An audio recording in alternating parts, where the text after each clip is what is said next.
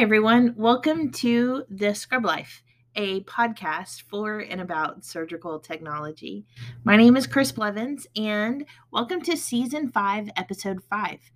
I've got such a cool episode, and I am so grateful to Cindy Shortt for sharing her journey and experiences tonight.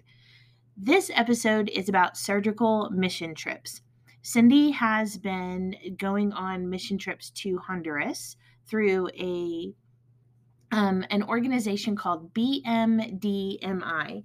Stands for Baptist Medical and Dental Mission International. She's been doing this since I believe about 2015, and I'm so grateful to her for sharing her experiences and kind of what a day in the life looks like when you're there. So, without further ado, check out my conversation with Cindy Shortt coming up right now. Okay. So, Cindy, first thing I want to say is thank you so much for taking time out of your evening to share your experience with me. I was really excited that you said yes. So I appreciate you doing this. It's something that's very passionate for me. It's near and dear to my heart, and I love it. And I think anybody that has gone has, just you get more out of it than you give. Yeah. Well, so before we kind of get into the actual mission trip, can you just tell us a little bit about your background? How you got started in surgery and kind of a little bit about yourself, whatever you want to share. Sure. About 37 years ago, I went to nursing school, and after my first semester, they allowed you to be a nurse's aide, and so I started doing that in 1985.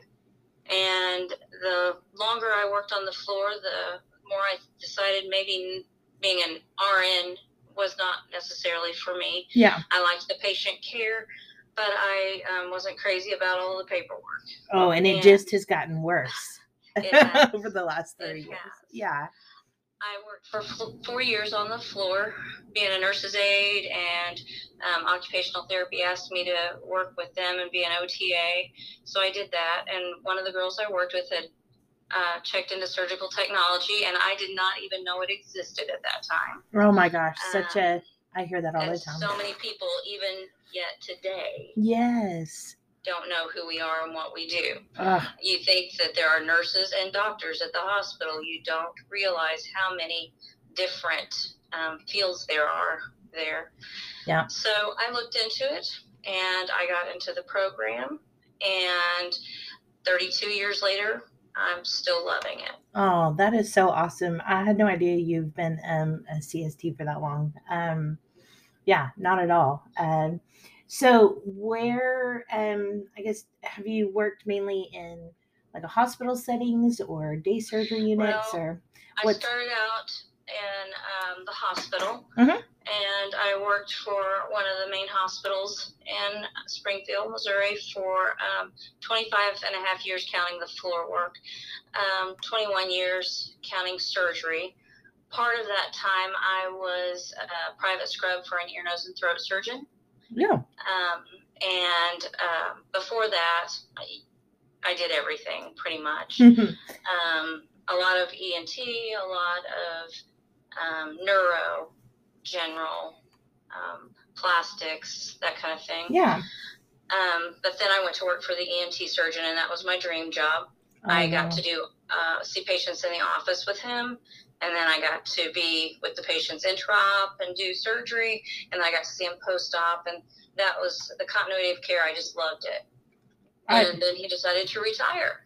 Oh, gosh. How dare they? So what do you do? And you never know if the next surgeon coming in is going to be a good fit.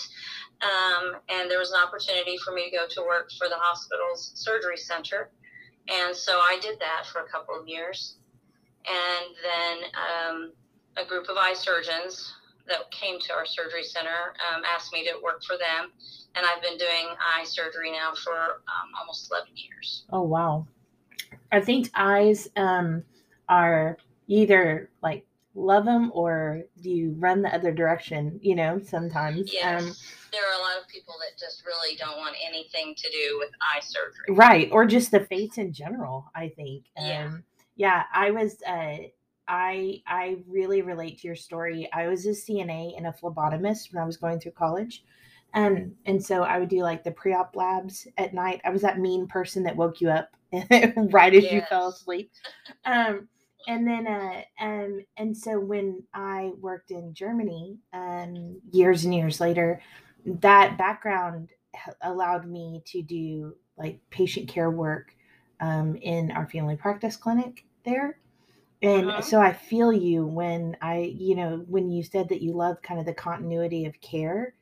It was so great to be able to be a part of the diagnostic, realm and the alternative treatments. And then ultimately, if surgery was what they needed, then I got to be a part of that too. So I think that's a really cool perspective that you get that most, scrub techs don't get.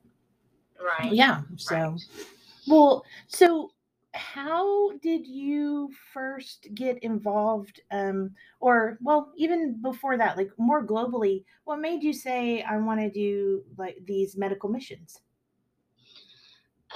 I've always had a heart for missions, and I had been on a few other missions. When I was in high school, we didn't do medical missions, but we did other missions with my church, and I had a heart for that.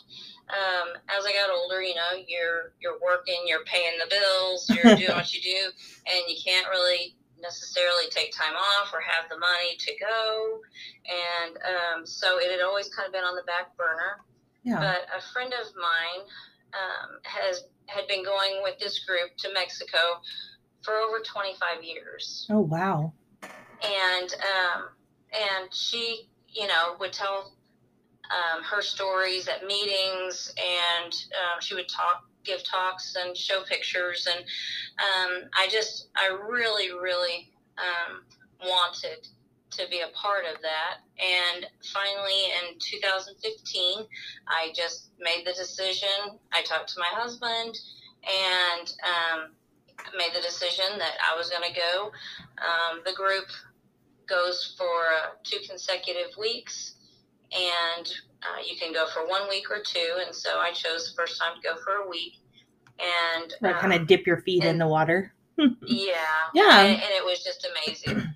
So so the group that you go with, and I know there's so many to choose from out there, but I think it's important to say, who it is that you work with. But so it's BMDMI, which is Baptist Medical and Dental Mission International. That's correct. It's also it's partnered with Time for Christ Global. Mm-hmm. The lady who organizes our trips works for Time for Christ, and they partnered. They used to go to Mexico until it became unsafe for them to go where they were going. Yeah. And they found BMDMI and started partnering with them in Honduras. BMDMI goes to Central America, to Nicaragua, Honduras, and Guatemala, mainly. But in Honduras, where we go, they built a hospital and a clinic. And the clinic stays open year-round, but the hospital only runs when there are mission teams that come. Right. And that is it Guayamaca? Guayamaca, right. And that's in Honduras? Correct. How it's cool. 2 hours north of the capital, Tegucigalpa. I heard Honduras, just as a country, is just gorgeous. It really is. Very green. It's a beautiful country. Yeah. And the people are just really, as the ones that we have met have just been really, really kind and appreciative of everything that you can do to help. Oh, I can't even imagine. So let's start from the beginning. When you say, "Hey, I want to go on this trip," then what's the first thing that you do? How do you prepare for that? Well, I had a connection because my friend had gone with them for so long, and she got me the information, told me who to contact. But we contact the lady who organizes our trip, and there are forms that you have to fill out. And also, where we go, they can only take 50 people at a time because there's only housing for that many. And so you sign up, you tell them what your specialty is, what you want to do, because we have part of the team is nurse practitioners and primary care who go to the villages. And then there's the other part of the team that is surgical. And so you tell them what your specialty is and what you would like to do. And then if there's room, for everybody, then you start making plans to go. How long in advance do you start the preparatory stuff? Well, usually when we get back, we know when we're going the next year. Oh, wonderful. Wow. So do those of you, I know that you had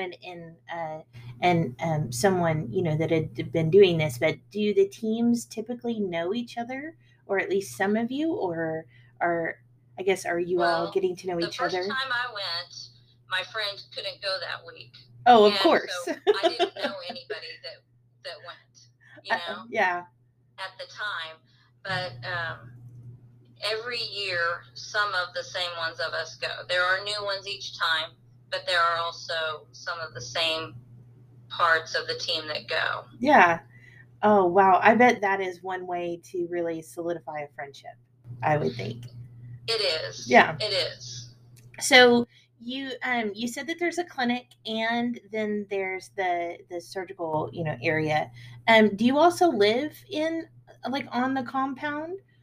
Or do you all stay in the villages? No, we live on the compound. They have built, they have little mission homes that are on the compound, but we have a dormitory that has a place where the Guayamaca women feed us. They prepare our meals, and then it's just like a dorm. There are bunk beds, and one for men and one for women, and you have your bathrooms and your showers and everything. Each set of dorms has those, and so yeah, we live right there on the compound. Very cool. How do you what are the supplies like? Do you are they brought in by donations, or talk to me a little bit about the surgical supplies and the instrumentation. How's that different than what you normally are able to do? I'm sure there is a massive difference, I would think. Yeah. Well, you know what? Not as big as you might think. Now, if we were going to Africa where you were working in open air, you got windows open, you got flies coming in where you're working. Yeah. Because I've got a friend that has done that as well. Oh, geez. It's not like that at all. Awesome. Where we work is so much more like what we're used to. It's amazing for a third world country what we have. Yeah. They've got a lot of donated instrumentation that stays there. The missionaries that live there on the compound, they run the clinic. His wife was a pharmacist here in the States, and so they run everything. They get donations, machines. There's a C-arm. We have 2 sterilizers. But then all of your soft goods that we're used to, we take what we can get. Our person that organizes our trip, she works with Medline and whoever else that she can to get supplies. They put them in crates. She lives in San Antonio, or close to San Antonio. They drive the crates to New Orleans and put them on a ship to get them there.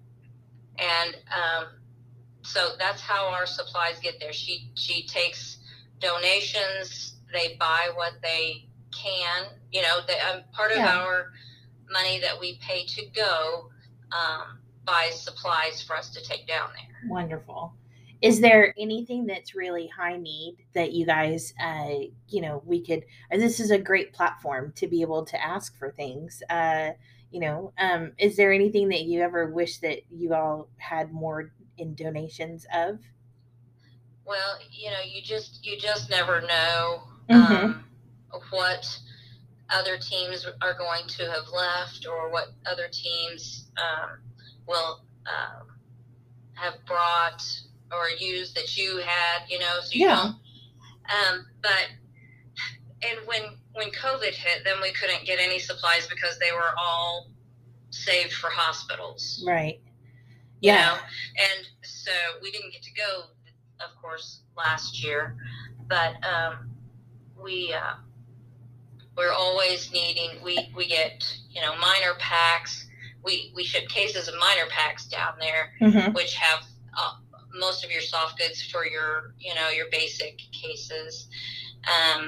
We ship all of our drapes for ortho cases, for ENT cases. Suture, sometimes that's an issue, having what the doctor wants. They'll use what we've got, but sometimes suture is an issue. What about gloves? I hear we're in kind of a glove shortage right now anyway, so yes. I would imagine gloves and gowns are a big need as well. They are. We weren't going to have enough gowns. We this year was kind of amazing. We she ran across her rep had texted her because we were having trouble getting supplies. Gowns, like you said, and gloves. And her rep texted her, and he said, "Give me a call when you get a chance. I may have some stuff for you." Oh, wow. Well, sometimes that means outdated, which we can't take. Or sometimes it's just, who knows, but usually it's outdated stuff. And so she kind of let it go for a few days, and he contacted her again. So she called him, and he had like 500 packs that a hospital had ordered for a surgeon, a cardiovascular surgeon that was coming, that he decided not to come, and they were stuck with they had all these packs. And the hospital said, we will pay for them, but we don't have anything we can't use them, and so we don't care if you throw them away. We don't want them delivered. Oh my gosh. You can do whatever you want to with them. What a waste that would have been. Yeah. And so he said, "Do you want them?" The answer is yes. Yes, we will take those. Thank you very much. Oh gosh. So it was just kind of a miracle. Yeah. We got that kind of stuff, So what was the pandemic like? I know that you couldn't go during, but we're definitely not done with it yet. How is traveling all that way in the midst of all of this? Really, it wasn't bad. We had to fill out some extra forms, or they said we had to, and then they basically didn't look at them, but it was okay. Of course. We filled, but really it went pretty much just as usual, except that when we came back, we all had to be COVID tested before we came back to the States, which people going anywhere have to be pretty much.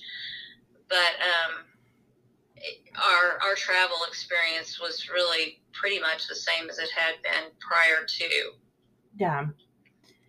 Well, so let's talk a little bit about kind of what a day in the life looks like when you're there. Is it a Sunday through Saturday thing if you do 1 week or obviously 2? Yeah, it's usually a Friday to Friday. We go in on a Friday, and then the types of surgery that we do depend on which surgeons sign up to go. Mm-hmm. So we get there on a Friday. We're 2 hours by bus from the airport. However, they've opened a new airport, so we're going to be 3 hours from the airport when we go back. But well, that's all right. It's sightseeing, right? That's exactly right. So we go and we get settled in on Friday evening, and then Saturday morning our surgeons hold clinic. The village doctors know what surgeons are coming that week so that they can refer that type of patient to come and be evaluated. So are you guys involved in the clinic part at all? Mostly not, unless they are doing some, like a procedure that they just need to do in the clinic that isn't surgical, but they need to examine somebody, like a throat, check the larynx, or if they need to clean out an ear or something basic that they can do right there in the clinic. Then they may come and get us to get them supplies and help with that. Yeah. But for the most part, we are getting the first week when we go in on Saturday morning and Saturday afternoon, we're getting supplies ready. We're getting instrument sets put together because most of your sets are dismantled and you've just got rows of instruments, shelves of instruments. So you're picking your instrument sets, putting stuff together, kind of. Yeah. By noon, the doctors usually have a schedule for the full week. So you kind of have an idea of what kind of sets you're going to need. We always need basic sets like tonsils and lap choles and, just basic sets. Right.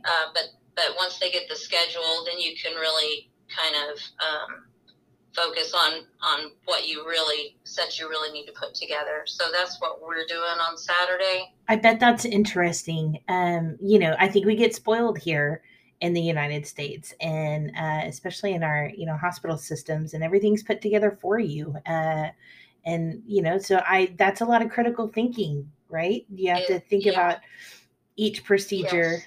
Yeah. And of course, you're working with doctors you've never worked with, so you don't really know exactly what they want. I would imagine, though, that this particular trip isn't a time for them to get to be a diva, right? It's really not. No, yeah, and they're really good about working with what they have. And if there's something special that they're going to do, they come back and work with you on the instrument sets. They come and look at the instruments, see what you got, and say, okay, I can use this or I can't use that. And they're really good to use what they have. That's wonderful. Well, I also think that, you have to have, I think those people who go on these trips definitely have a servant heart.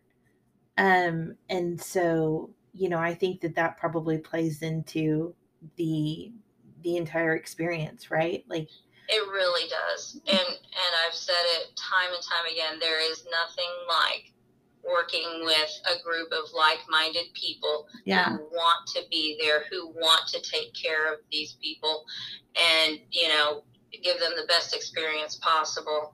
And I mean, at work as well as I do, not everybody wants to be there. Yeah. It's just, it's a meal ticket. It's their paycheck, or they'd rather be somewhere else. And it's amazing to work with a group of people that want to be there and want to do all they can to make it a good experience. Wow. Yeah. I can, I think that would be a really cool thing. And maybe, we have those days where it feels just like a job, and it never should feel that way, right? Because we're dealing with patients and their lives, and it's important. And so I think having the opportunity to go on this mission trip, does it heal your soul a little bit and help you remember why you got there in the first place? Every time. Wow. Every time. It is very rejuvenating. It's like I have said, I get more out of it than I give every time. Yeah. Well, how many of you are there on a team? I know you said about 50, but how many of those are surg techs? Well, if we're lucky, we have at least 4 Yeah. surge techs. We have 4 surgical suites, and we technically could run 4 rooms if we have 4 surgeons and if we have 4 anesthesia providers. Right. We also have to have someone who washes the instruments and gets them packaged back up to sterilize them. Mm-hmm. And we've been fortunate to have ancillary people, like one of the surge techs that goes, his wife has gone and she has done the instruments for a few years, and so she's familiar with some stuff and how to do it and get everything put back together. Oh my gosh. Yeah. You take somebody off the street and you train them. Well, I mean, good grief, I've worked in hospitals where they did the same thing. So, exactly, Exactly. Yeah, yes. Absolutely. And when we bring the instrument sets out, we put a note in them as to what they are, so that whoever's washing and getting them put back together, because they won't know necessarily what they are, right? Can know what it is and how to label it, so that we can find it again. Oh wow! Yeah. So we can run. Hopefully, we have 4 techs so that we can run 4 rooms if need be, or somebody can get a break when they need to. What kinds of surgeries are typical? I know that it can depend upon the actual surgeon and who all, but are there some procedures that you've done more so over the years? Well, most of the time we have ENT, general, GYN, and ortho over the 2-week period. Those are the 4 specialties that we usually do. And so I, having an ENT background, have done ENT. Yeah. That's what I did all the last 2 weeks that I was there this year. Then, but last year, or the 2 years before that, I did ortho some, and you just fill in where you need to. Oh, right. You just scrub tech it, is what we say, right? Yeah. You just wing it. Exactly. Well, and we try to do everything closed. Sure. Either laparoscopically, because at the facility, yes, it's a clinic with a surgery suite, hospital attached, but we don't have nurses to take care of patients overnight. So if you have to open a patient, open a belly or something, you have to hire nurses to stay with them overnight, right? So that our people that go can get rested, so they can work again the next day. And do those nurses come from the local hospital, or are they kind of on call? No, it's just wherever they can find them. Right. Oh gosh, have you all ever had to sit and pack you with a patient until that happens? Well, our nurses that go on the mission trip work till like 7. And then a nurse that has been hired will take over and work 7 to 7. Ah, yeah. And stay overnight. Then what time does your day start when you're there? Are you a 6 a.m.er like the rest of us usually are? Well, no, not quite. Yeah. And things are much slower paced. A teaching hospital. We're used to moving fast and a quick turnover, and everybody just has to take a breath and kind of step back and go, you know what? It's okay. Yeah. It's going to take a little bit longer to do this, and we'll just work till we get it done, and it's no big deal. But usually we have breakfast around 6:30 or 7, depending on when the village teams are going out. Sometimes they have to drive 2 hours to where they're going. Oh, goodness. Up into the mountains. And wow. So we start around 7 we have a morning devotional and breakfast together. And then the village team leaves. And then about 7:30 or 8, we get started with patients. All of our patients are directed to get there at 6 a.m. though. Yeah. So that whoever's there and whoever's ready will be ready to go, and we can, we've got an order, but if somebody's not there, then we go on to whoever's there and ready to go. I would imagine. I kind of looked on Google Earth at Honduras and Guayamaca, and just to kind of wrap my head around it, and the trek in, I think, for probably those patients that are so lucky to be able to have these operations, that can be really long, it looks It like. can. So It can.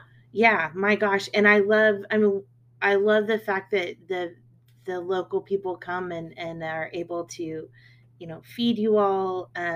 I definitely love food. So I want to hear about that too. But first, let's take just a little break, just to kind of let your voice get a rest, grab a drink of water, and then let's get back into it, because I love hearing about this. So we'll be right back.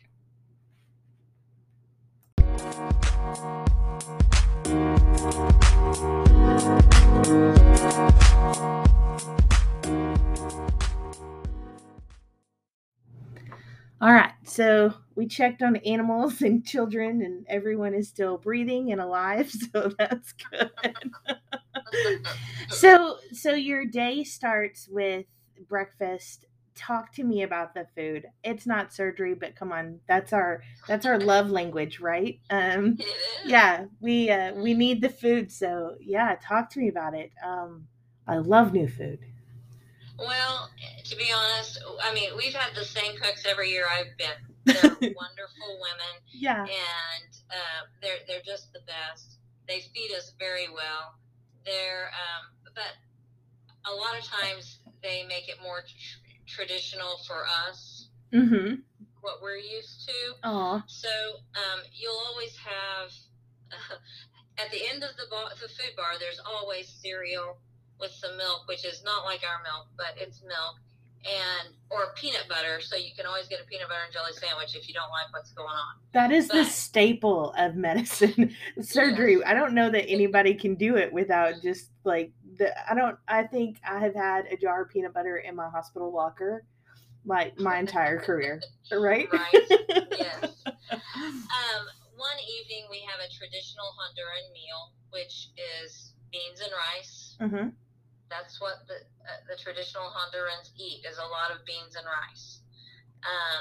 We have fresh fruit, which is like my favorite, for every meal. Oh, wow. There are, fresh bananas and papaya and mangoes and pineapple and watermelon.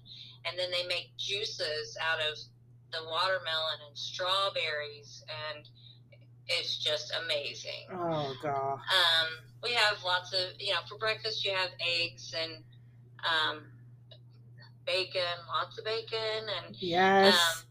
So just kind of traditional stuff there for us. Yeah. As opposed to them, but we do have a traditional Honduran meal, and so there is some pork and beans and rice and a fried egg, which is their traditional meal. Oh my gosh. I guess what I'm making tomorrow for dinner.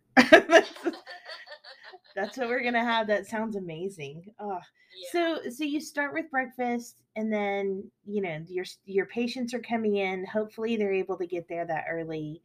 Are you assigned an OR? You kind of know what you're gonna do for that day. Well, the group has talked kind of as a whole and decided who's going to do what specialties.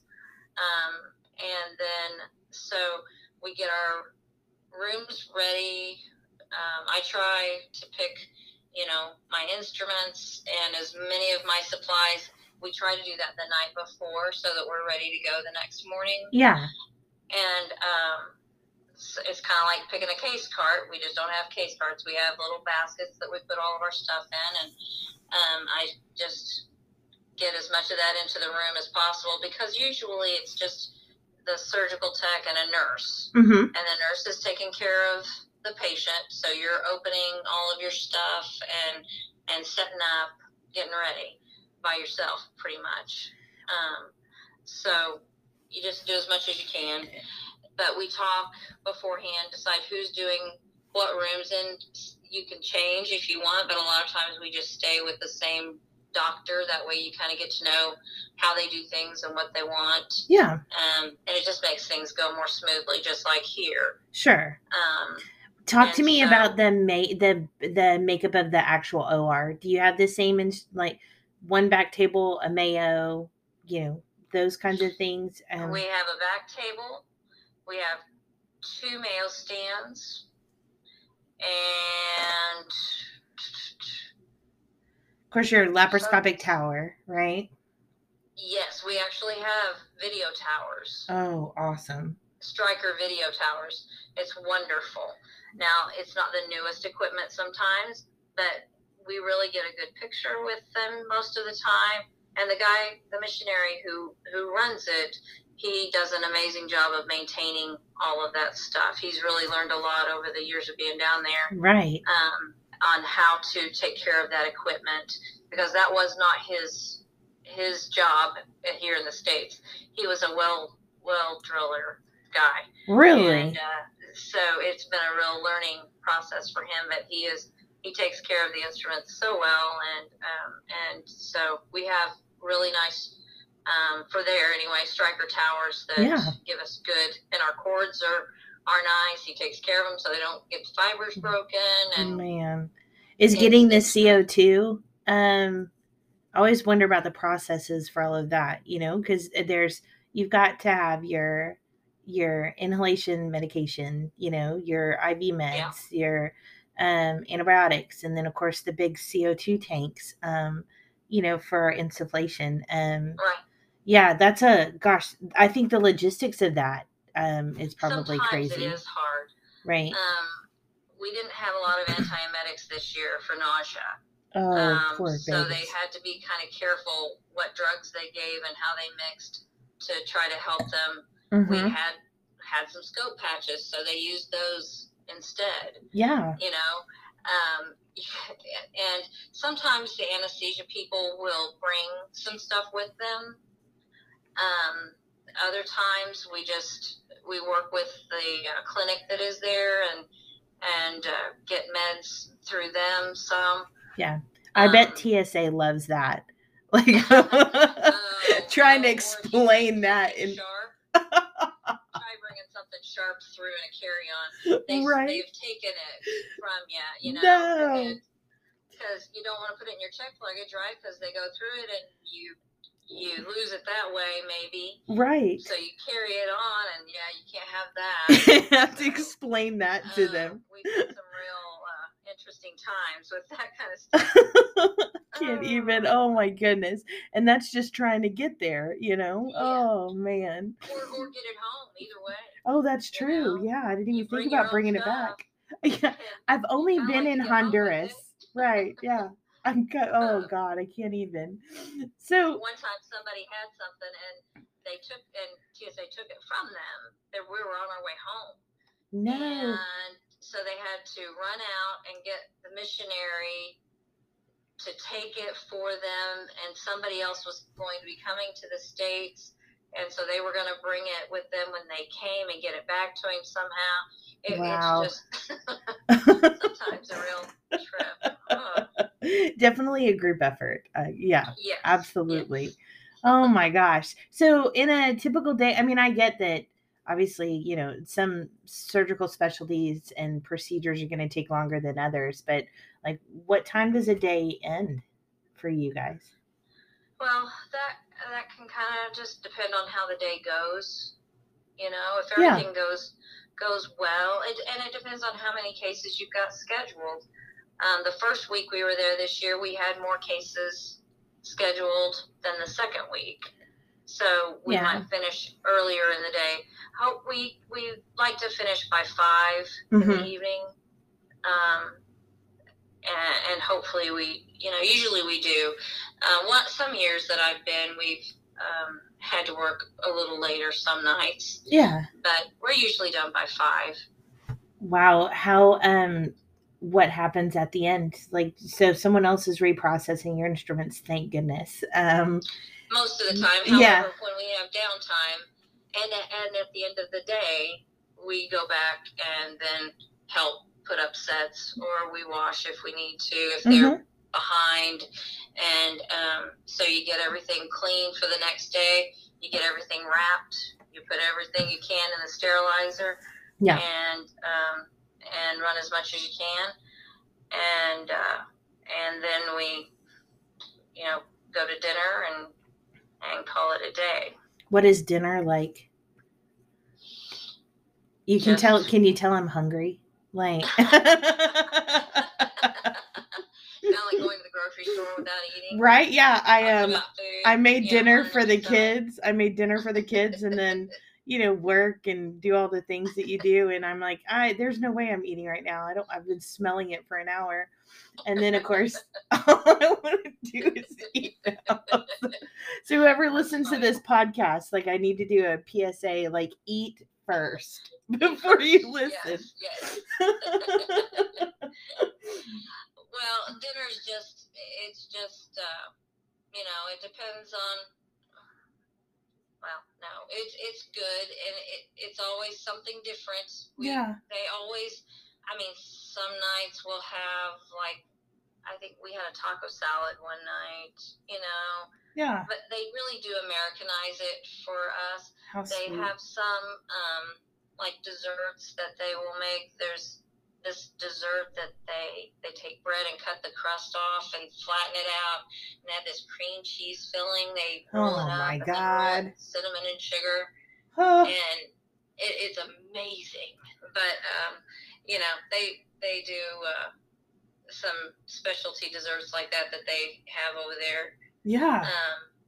But a lot of it's Americanized some. Wow. There's lots of rice, though. Yeah. And no keto for you. No, not so much. So how many days? So that's like Saturday's clinic. Do you start operating on Sunday, or? We do. Yeah. We do. We start early on Sunday morning, and usually we finish. We do the majority of stuff through Wednesday. Mm-hmm. And then Thursday we may do some little ditzels, something that's not real major, so that if there are any complications or anybody, so we can get everybody out by the time we leave on Friday. Yeah. Because we leave for the airport early Friday morning. And then immediately head back. Yeah. Yeah. Does another team then come in as y'all are leaving sometimes, or? It just depends on how many teams they have scheduled. Yeah. Yeah. I know after we left, there were only 2 more teams coming in, and we came back August 3rd was the second week, when the second week came back. And then the next 2 teams were coming in September, and that was the last 2 teams for the year. Wow. Oh, it makes me want to get on a plane and go. Like, I can help. Yeah. So what are the age ranges of your patients? All age ranges. All ages. Yeah. Babies with ear tubes, or stuff like that, to elderly ladies that need hysterectomies, or elderly men with hernias or need circumcisions, or ortho cases, somebody, a young guy or a middle-aged guy that's broken something or got something going on, which makes it where he can't work, which means he can't provide for his family, trying to get him to where he can function again. And so we have all age ranges. Do you have a phaco there for cataracts? We do not. Yeah? Oh, man. We do not do eyes. Mm-hmm. My guys, the eye doctors that I work with, some of them would love to go, but it's just really hard logistically to get everything done. I mean, for cataract, you have to do preoperative testing to figure out what size intraocular implant to put in. Then you have to have, access to the intraocular implants. Right. Then you have to have follow-up to make sure everything's going okay. Yeah. So there's just a lot that goes into that, that that we just don't have worked out to where they could go when we go anyway. What do you think the craziest or most complicated case you've done there was?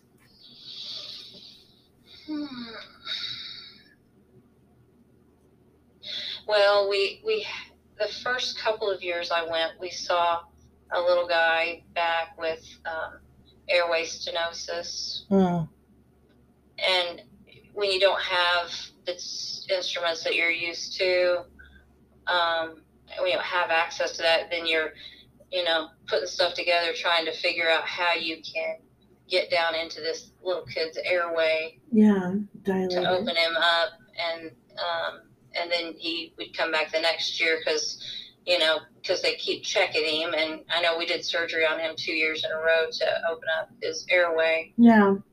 And sometimes those are just a little bit of a struggle, because you got a little kid, and little kids can go bad really quick. Yep. When they come back, they can come back really quick too, but they can go bad really quick, and you just want the best for them and a good outcome. And when you don't have what is available at home to work with, right, then it can make it challenging. This year, they had to open some cases, which then the patient had to stay. And anything that you go in doing laparoscopically that turns into an open case there is a little bit more intense than it would be. Of course. Here. Yeah. Yeah. I can. Yeah. I think anytime you have to open, that brings its own set of challenges. So, yeah, I think we can understand how that would be much more complicated. Yeah. We also had a little girl a few years back. She had a surgery for a thyroglossal duct cyst, like 2 or 3 other times, and they hadn't gotten it all. So it kept recurring. Shoot. And her grandpa brought her. She was 5 years old. Her grandpa brought her, and she ended up having to have a drain, and she had to stay with us all week. Well, most of us don't speak Spanish. We have wonderful translators. Yeah. But most of us don't speak Spanish that go. And her grandpa had to go home because he had to work in order to feed the other grandkids. Of course, yeah. And here's this 5-year-old that had to stay with us all week. Oh, bless her heart, scared to death. Strangers. Yes. And grandpa asked her, "Are you okay? Is it okay? I need to go home."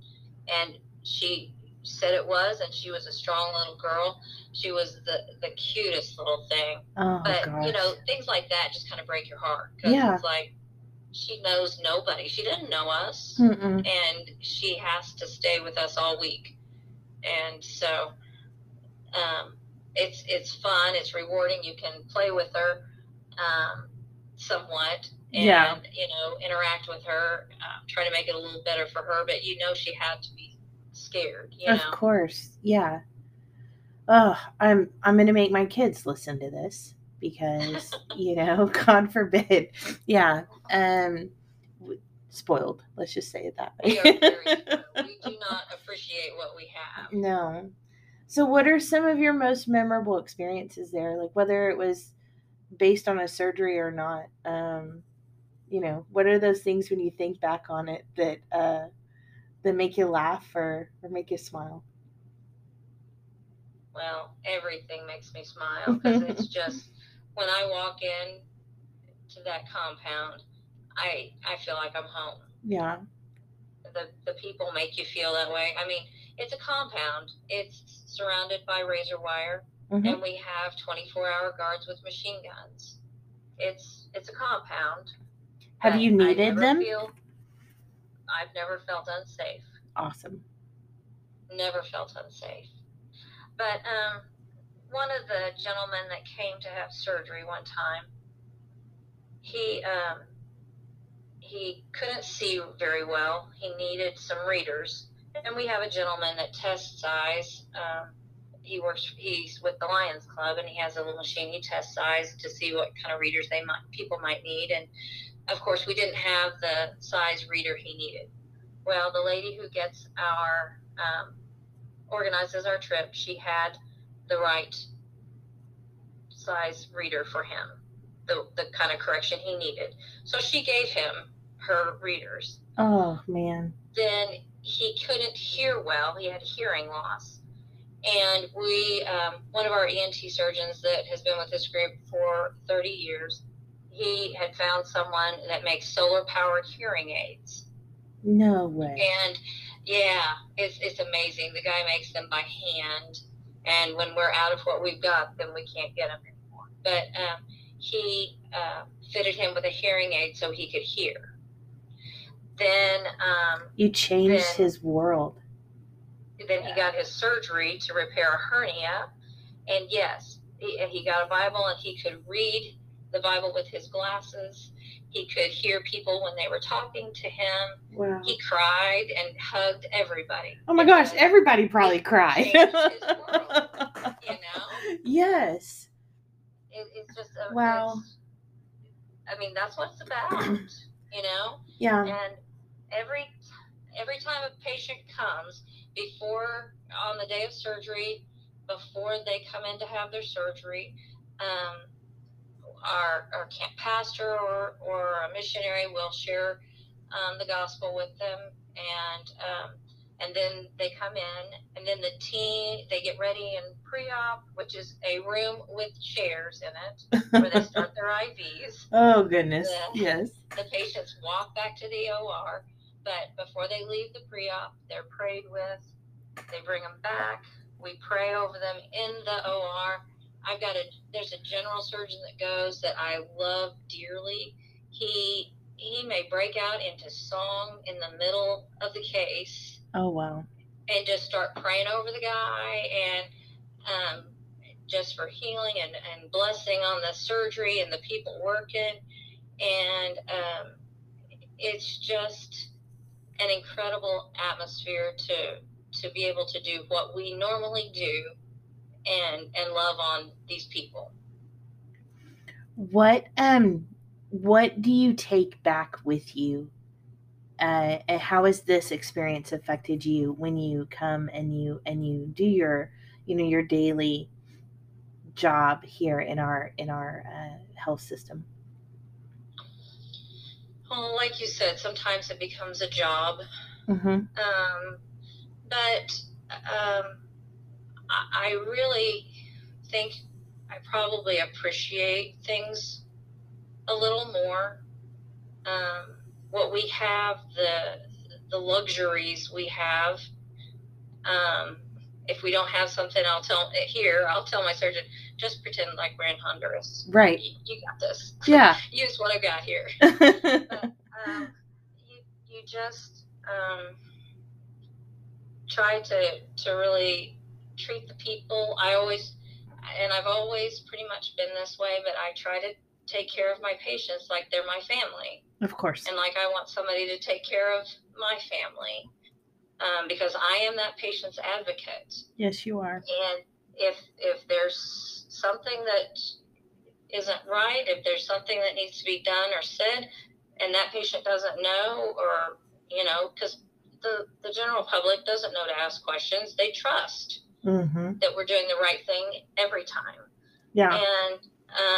And so I just I want to be sure that I'm taking care of them like I want to be taken care of, or like I want my family taken care of. That's why you're one of the best, my dear. Absolutely. I think we as educators teach our students that, and I think that sometimes you get into a rut in your routine, and you can forget that this isn't just your job; it's a calling, and that's a person that has a family that desperately needs them to come home. And in order to do that, you've got to do your job, and do it to the best of your ability. So that's right. So if someone listens and says, I really want to get involved, what do you suggest? How do they begin? Well, like you said in the beginning of this, there are so many good organizations. Yeah. The one I go to, you can go to BMDMI Mission Trips. You can fill out a form, and they can hook you up with a team. Because they, on a generally on a normal year, which I'm not sure we will ever have another. I was about to say, what is that even anymore? Yeah. It's a new norm every time you turn around. Sure. But they have several teams, and they can, hook you up with that. Put you in contact with the person who's organizing that team. Yeah. I think that's great. We have a website that I will make sure to link all of this information, including BMDMI's website, to that page, so that if anyone wants to be able to contact them or learn more about it, we'll definitely have those resources there. Well, Cindy, thank you. Gosh, this is a time of transition for me, and I think I needed to hear your story today. I think I needed to hear something that warmed my heart and filled my soul. And you're already a friend. I'm so glad that I know you, and it doesn't surprise me at all that you have dedicated some of your life to be able to go on these mission trips. So thank you for sharing, and thank you for being you and doing what you do. Well, thanks for having me. Absolutely. All right. Well, that will conclude our interview, and more to come about contact information here in a minute. Y'all, I am not too proud to admit that tears have definitely been flowing. It warmed my heart to hear about her experiences and how much they have been able to help the people of Honduras going on these mission trips. For notes on this episode, as well as information on specifically BMDMI, please check out our webpage. It's the scrublifepodcast.wordpress.com. And you can find a link to this episode and links to BMDMI's website. Also, you know how to find us. We're at the Scrub Life Podcast on Facebook. You can also find us, Scrub Life Podcast, on Instagram. And if you have any suggestions, comments, concerns, even criticisms, please feel free to email me. I can be reached at thescrublifepodcast@outlook.com. So from my house to yours, I hope that you've had a wonderful night. Happy Friday. It's Friday Eve, y'all. I hope that you had a great week and an even better weekend coming up.